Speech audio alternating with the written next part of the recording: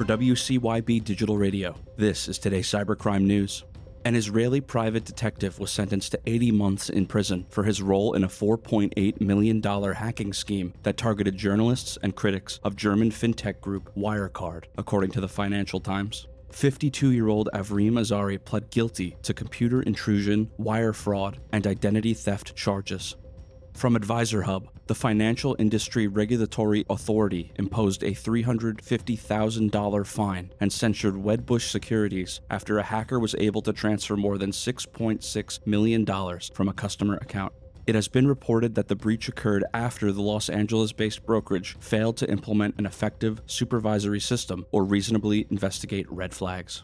The AlphaV/Black Cat ransomware group has informed the U.S. Securities and Exchange Commission that one of its victims, Meridian Link, failed to disclose their data breach within the required 4-day window, according to Tech.co. The hackers went on to give the company an extra 24 hours to pay the demanded ransom, after which time they have threatened to leak the data.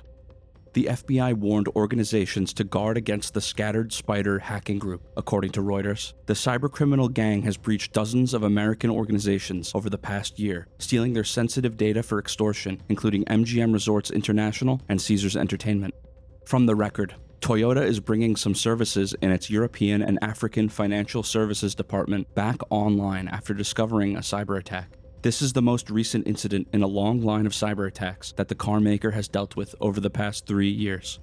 The city of Long Beach, California was hacked, KTLA-5 reports. As a result, the city is taking its systems offline for upwards of several days, although email and phone systems were generally expected to remain available.